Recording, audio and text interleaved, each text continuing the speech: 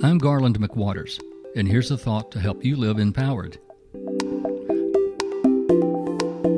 Don't spend so much time planning that you forget to live now.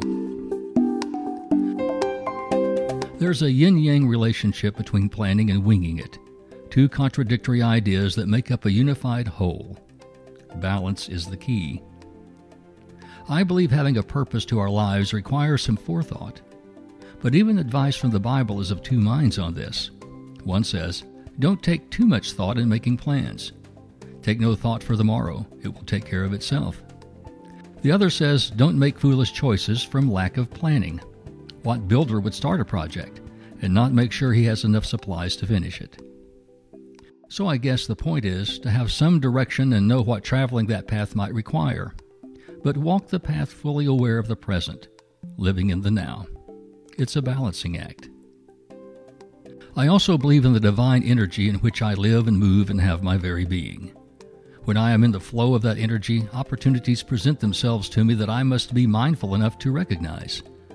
These opportunities can enrich my life and even raise my expectations to a higher plane.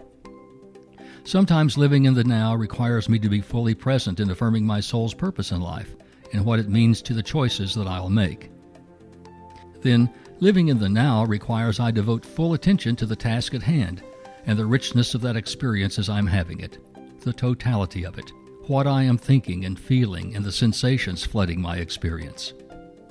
In that now I bring all to bear, the past in which I made plans, the future now into which I am headed, and in the ever-present now where I always live. Living empowered means knowing and trusting that the richest of lives are fully lived moment by moment, and that all that counts is what I do now. For without now, there can be no then. Plan? Yes, but do now, with your full heart and soul.